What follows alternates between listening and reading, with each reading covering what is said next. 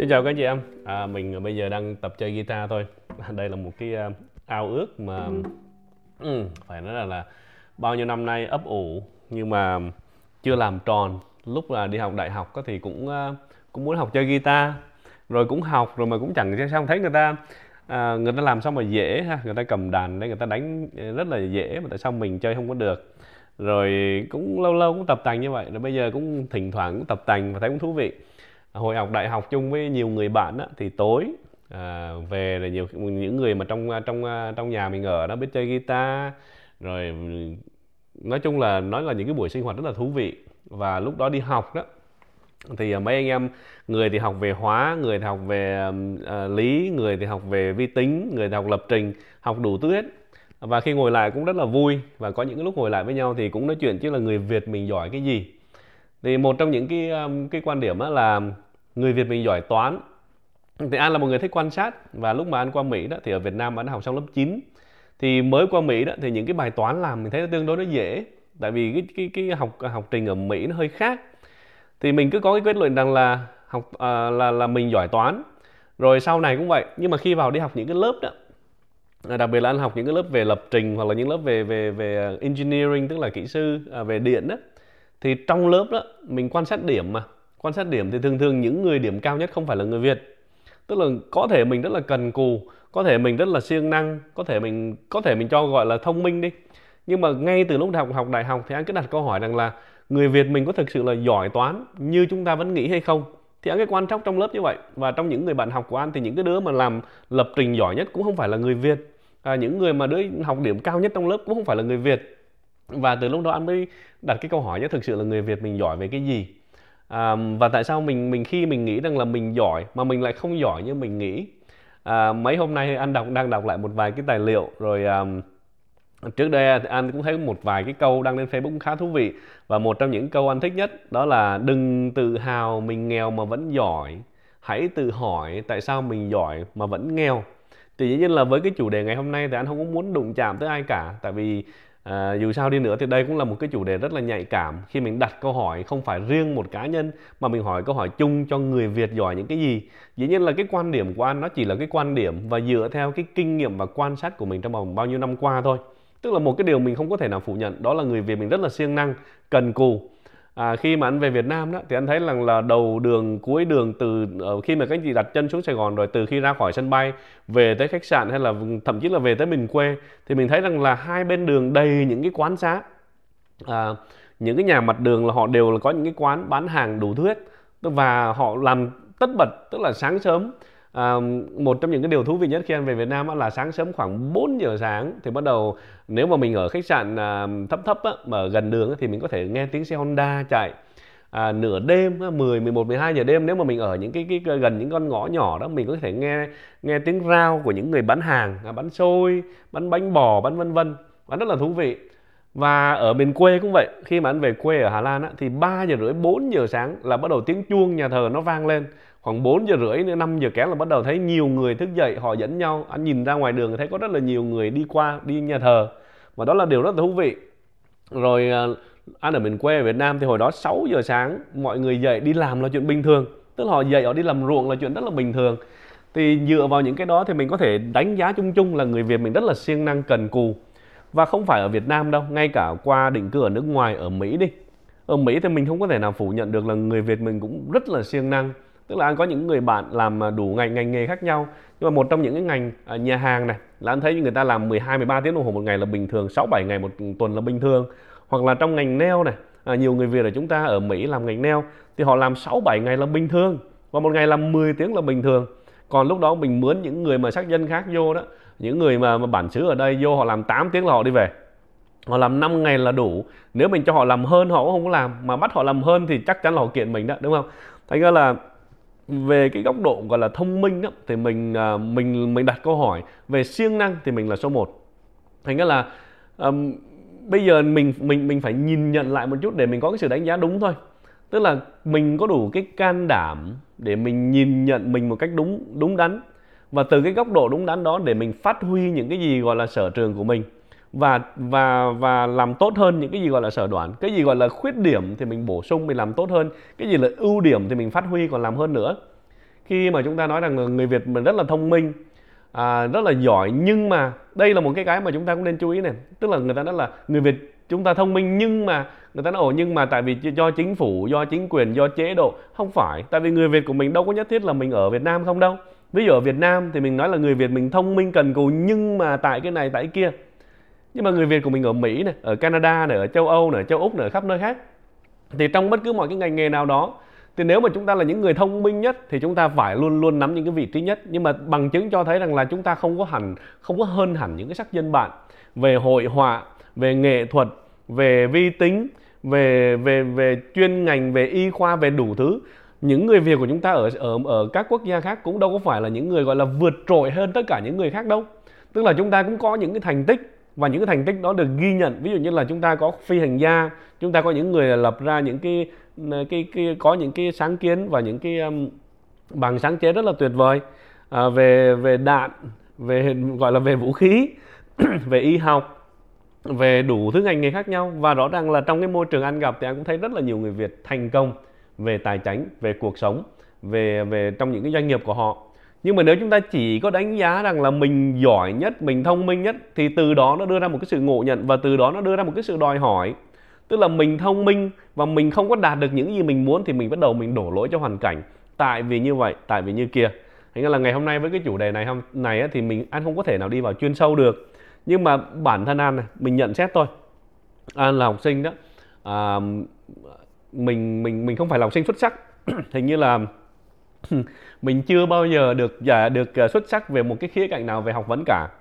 Nhưng mà có một cái đó, mình ý thức được là mình không có xuất sắc thì mình phải cần cù, mình phải siêng năng. Và từ cái cần cù đó thì ông bà mình cũng dạy rồi mà, đúng không? Cần cù bù thông minh. Thì An là một trong những người mà gọi là cần cù bù thông minh đó. Tại vì mình cần cù, thành ra là mình học nhiều hơn, mình đọc nhiều hơn, mình cố gắng nhiều hơn, thì từ đó mình biết hơn những người khác.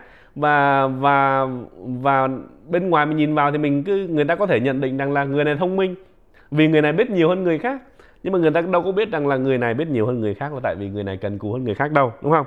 Thành ra là với cái lời mời gọi của ngày hôm nay đó, thì chúng ta cũng phải nhận định là nếu mà chúng ta thông minh như thế, giỏi như thế, thì chúng ta phải có những cái gì vượt bậc hơn như hiện tại. Nhưng mà hiện tại bây giờ chúng ta thấy rằng là chúng ta có rất là nhiều trở ngại, đúng không? Rất là nhiều trở ngại. Thống kê của Mỹ cho thấy rằng là hơn 60% những người Việt ở Mỹ hiện tại bây giờ không có bằng đại học. Dĩ nhiên là mình không có thể nào dựa vào một cái bằng đại học để đánh giá cái chỉ số thông minh hay là đánh giá cái sự thành công. Nhưng mà anh đang nói rằng là bây giờ đây là một con số gọi là có thể báo động được này, đúng không? Tức là những cái sắc dân khác họ có cái tỷ lệ học đại học khá cao, nhưng mà người Việt của chúng ta cái tỷ lệ học đại học trên 60% là không có bằng đại học ở Mỹ. Thì đó nói lên cái điều gì các anh chị? Là nếu mà cái chuyện nó tiếp tục thì những cái thế hệ này và thế hệ mai sau nó sẽ tiếp tục là như vậy. Cái điều may mắn của chúng ta là những người mà thế hệ thứ hai, thứ ba thì đa số đều có bằng đại học. Và đó cũng là cái điều mà mang lại nhiều niềm hy vọng cho tương lai, không phải là người Việt ở nước ngoài, nhưng mà người Việt ở Việt Nam mình nữa, đúng không? Hồi Anh đi học ở Việt Nam thì mình có một cái điều á là ví dụ như là đưa ra những cái bài học thì mình cần cù mình nhớ được bài, rồi sau thi xong thì mình quên mất. Thì có một cái sự đánh giá là học sinh Việt Nam thì rất là thông minh ở chỗ rằng là nhớ rất là giỏi, làm toán rất là giỏi, nhưng mà khi mà đưa ra những cái vấn đề về thực tế đó thì lại không có áp dụng được. Còn những người học sinh ở nước ngoài á, thì có thể họ dở toán hơn theo cái cách nhìn bao quát, nhưng mà ngược lại khi mà đem ra thực hành đó thì họ sẽ giỏi hơn.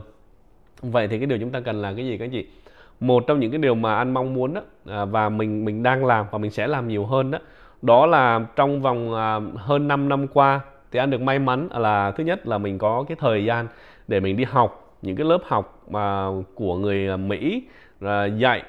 Thứ hai là mình có đủ cái tài chính để mình có thể học những cái lớp học đó. Có những cái lớp học 5.000 đô 3 ngày, có những lớp học 10.000 đô 10 ngày, có những lớp học 20.000 đô 6 tháng. Tức là có những cái lớp học như vậy, và anh may mắn anh được vào cái môi trường, và mình có cái sự may mắn là cái kinh doanh của mình cho phép mình có thời gian và tài chính để mình có thể học. Và anh rất là mong muốn là đem những cái điều mình học được để mà chia sẻ lại cho cộng đồng người Việt của chúng ta ở khắp nơi. Và đó là một trong những lý do mà anh làm ra cái diễn đàn này. Thứ nhất là mình là một người mà có nhiều người biết trong cái gọi là cái vòng của mình, sinh hoạt của mình, nhưng mà ở ngoài, người Việt ở ngoài người ta không có biết. Thì anh cũng đang muốn đưa cái tên tuổi của mình ra cho người Việt ở khắp nơi họ biết được mình. Không phải để mình được nổi tiếng, nhưng mà với cái ảnh hưởng của mình thì anh hy vọng rằng là những cái gì mình làm đó đều có cái sự chú ý để giúp cho họ có những cái kiến thức và kỹ năng cần thiết để giúp cho người Việt mình đi lên. Tại vì nếu mà mình chỉ có nói rằng là mình thông minh mà mình chưa đạt được cái kết quả gì khác đó, thì mình phải đặt câu hỏi rất là lớn rồi. Ví dụ những cái mà anh quan sát được này, bây giờ cách nhìn khách quan của người Việt ở Mỹ đi ha. Chúng ta còn dành quá nhiều thời gian để đi làm. Vậy thì cái đó là nói về thông minh thôi, chứ nói về siêng năng thôi, chưa nói về thông minh được.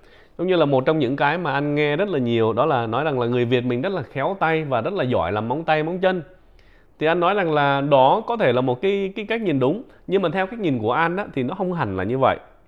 Bây giờ một người Tây đi, một người sắc dân khác, họ có thể ngồi đó họ giũa móng tay móng chân 8 tiếng đồng hồ một ngày và 5 ngày một tuần. Trong lúc đó người Việt mình một ngày mình giũa từ 10 tới 12 tiếng và 6 tới 7 ngày một tuần. Tức mình làm gần gấp đôi cái số thời gian, nếu không nói là gấp đôi, mình làm gấp đôi cái thời gian một người khác làm. Thì với cái thời gian mình làm gấp đôi như vậy thì chắc chắn rằng là tay nghề của mình nó phải hơn. Vì cái lý do đơn giản nhất đó là mình có cơ hội để thực tập nhiều hơn. Vậy thì trong tất cả mọi cái môi trường đó, anh nghĩ rằng là với cái sự cố gắng của mình, với cái sự cần cù của mình, và dĩ nhiên là mình không phải là người ngu dốt, đúng không? Mình nói là mình không phải là người thông minh nhất, nhưng mà mình cũng chẳng phải là người tệ nhất. Tức là bản thân anh nhìn vào với những người mà sinh hoạt cùng anh đi, thì anh không có thể nói rằng là mình là người thông minh nhất, nhưng mà cũng chẳng đến nỗi nào. Nhìn lên thì mình cũng chưa hơn tất cả mọi người, nhưng mà nhìn xuống thì mình cũng chẳng thua nhiều người lắm đâu, đúng không? Tức là nhìn vào đó thì mình thấy rằng là mình có cái cơ hội để mình phát huy, mình có cái cơ hội để mình trở nên hơn nữa. Nhưng mà hơn như thế nào thôi, tức là mỗi người chúng ta hơn như thế nào thôi. Thì đối với ban này, đây là một trong những quan điểm của anh để nhìn vào này. Nếu mà người Việt của chúng ta muốn hơn đó, thì có một điều mà chúng ta có thể làm được, đó là chúng ta cần phải học hỏi lẫn nhau. Đây là một trong những cái mà chính bản thân anh trước đây, khi mình còn bồng bột, mình còn ngây thơ, mình còn ngu dại đó, thì mình nhìn những người khác thành công đó, thì mình có hay có những cái cách nhìn tiêu cực lắm. Tức là mình nghĩ rằng người này thành công chắc là người ta ăn gian nói dối, chắc là người ta phải là ăn trên đầu trên cổ người khác, chắc là người ta phải làm những cái chuyện gì mờ ám lắm đây. Ở Việt Nam thì mình nhìn những người thành công thì mình nghĩ rằng là những người này chắc là ăn hối lộ nhiều lắm đây.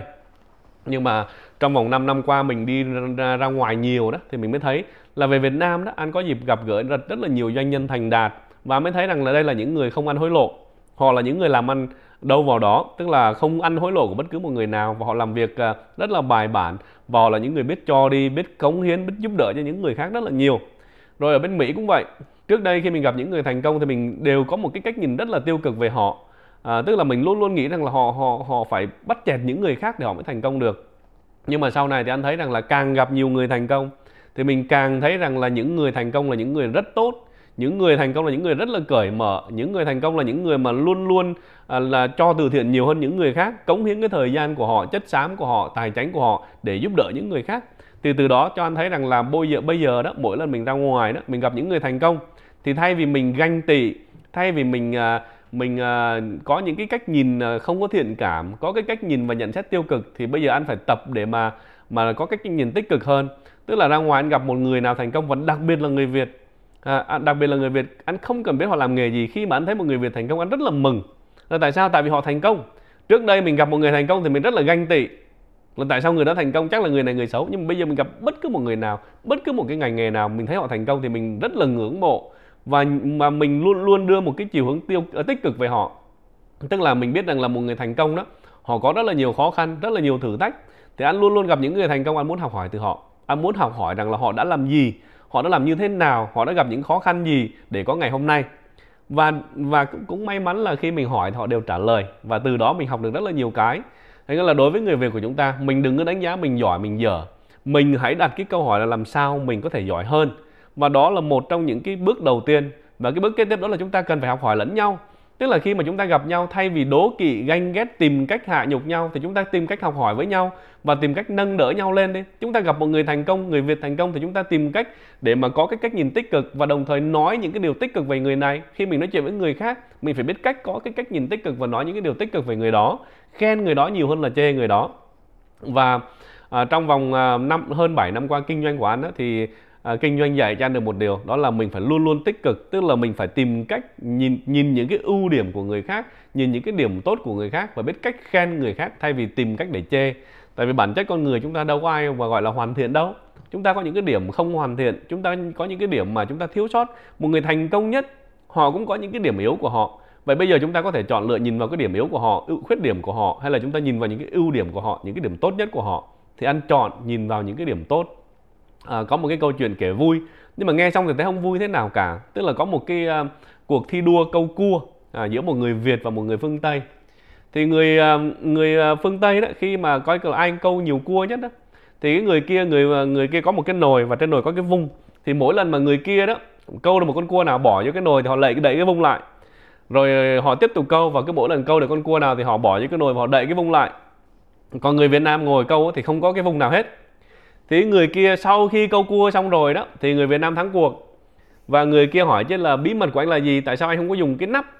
Thì người Việt Nam mới nói là đơn giản lắm, cua của bên Mỹ thì tôi không biết sao, chứ cua Việt Nam thì khác. Cua Mỹ thì anh mà không có đậy nắp thì con nào nó bò đi là nó bò. Nhưng mà cua Việt Nam chúng tôi đó, thì khi mà anh để nắp vậy mà con nào mà sắp sửa bò ra đó, thì mấy con kia nó kéo lại. Thành ra là tôi đâu cần đậy nắp đâu mà tôi vẫn thắng cuộc được. Còn anh mà cứ dở nắp dở ra dở vô, anh mất thời gian của anh đâu thắng, đúng không? Thì dĩ nhiên là đó là cái chuyện vui, nhưng mà nghe thì thực sự đâu có vui. Nhưng mà nó cũng phản ảnh một điều nào đó về cái cách nhìn và cái tư duy và cái phản ứng của những người Việt của chúng ta với nhau. Đó là chúng ta hay tìm cách để mà hạ người khác thay vì tìm cách để nâng người khác. Tức là khi mà chúng ta thấy một người Việt nào thành công đó, thì khi mà hỏi tại sao người đó thành công, thì đa số cái này, và điều rất là đáng buồn, là đa số những người mà ăn hỏi thăm dò đó, thì người ta dễ nói về tiêu cực hơn là tích cực. Thay vì khen người đó điều này thì người ta tìm đủ mọi cách để người ta chê. Người này keo kiệt lắm, người này tính toán lắm, vân vân. Nhưng mà đó không phải là cái điều mà chúng ta muốn các anh chị. Thành ra là bây giờ điều buồn này, bây giờ Việt Nam mình ở Mỹ đám cưới đi, đám cưới Việt Nam đâu có nhà hàng Việt Nam nào có thể chứa được đâu, phải vào nhà hàng người Tàu, đúng không? Phải ăn nhà hàng Tàu để đám cưới. Rồi bây giờ đi chợ đi, cái chợ lớn nhất đâu phải là chợ Việt Nam, cái chợ lớn nhất mà chúng ta vẫn đi hàng ngày đó vẫn là cái chợ của người Hoa hoặc là người Hàn Quốc. Đó là hai cái quan điểm, hai cái cách nhìn đơn giản nhất để chúng ta có thể thấy được cái sự đoàn kết và cái cách nhìn nhận của chúng ta với nhau, và đồng thời nhìn nhận cái thực trạng của chúng ta để mà chúng ta có thể tìm cách để đi lên hơn nữa. Người Việt của chúng ta thông minh, người Việt của chúng ta giỏi, ok. Nhưng mà nếu chúng ta cứ không có biết cách để mà nâng đỡ nhau, bảo vệ nhau thì chúng ta rất là rắc rối. Thế nên là An có con đường chọn lựa của An. Đó là mình tìm đủ mọi cách để mà nhìn những cái khía cạnh tốt nhất của người Việt. Mình tìm mọi cách để nâng đỡ nhau lên, chứ mình không có tìm cách mình hạ nhau xuống. Mình gặp người thành công thì mình học, chứ không phải là mình chỉ trích, mình chê bai, rồi mình kéo bè, kéo đảng để mà mình lại tiếp tục chỉ trích người đó. Tại vì làm như vậy thì chúng ta cũng giống như là cái nồi cua kia, người nào vượt lên thì mình lại tìm cách kéo xuống. Bản chất chúng ta và cái cách nhìn của chúng ta đi về phía trước, đó là người nào thành công chúng ta tìm đủ mọi cách để nâng người đó lên. Và khi chúng ta cùng nhau nâng người khác lên thì người khác sẽ nâng mình lên. Và nếu chúng ta cùng nhau nâng mọi người lên thì chúng ta sẽ có một cái cộng đồng người Việt thành công hơn nữa. Và đó là cái mong muốn của An. Thế là những cái lời tâm sự như vậy, An hy vọng rằng không có đụng chạm tới ai. Nhưng mà cái mong muốn của An đó là nhìn thấy người Việt của chúng ta mỗi ngày một thành công hơn ở khắp mọi nơi, ở Mỹ, ở Canada, ở châu Âu, châu Úc và Việt Nam. Và chúng ta cần phải có cái sự đoàn kết để làm chuyện đó. Mong rằng là có cái sự góp tay của các anh chị. Và nếu các anh chị thích những cái chủ đề, những cái lời chia sẻ, mong rằng các anh chị hãy chia sẻ những cái bài nói chuyện này cho những người bạn của mình ở khắp Nam Châu, qua Facebook, qua text message, qua email, vân vân và vân vân. Và cái trang web để nghe cái này đó là soundcloud.com/An Live số 1. Các anh chị có thể tải cái phần mềm SoundCloud vào iPhone hoặc là Android để các anh chị có thể tự nghe và không cần phải vào website. Xin cảm ơn các anh chị và hẹn gặp các anh chị qua những cái buổi chia sẻ kế tiếp.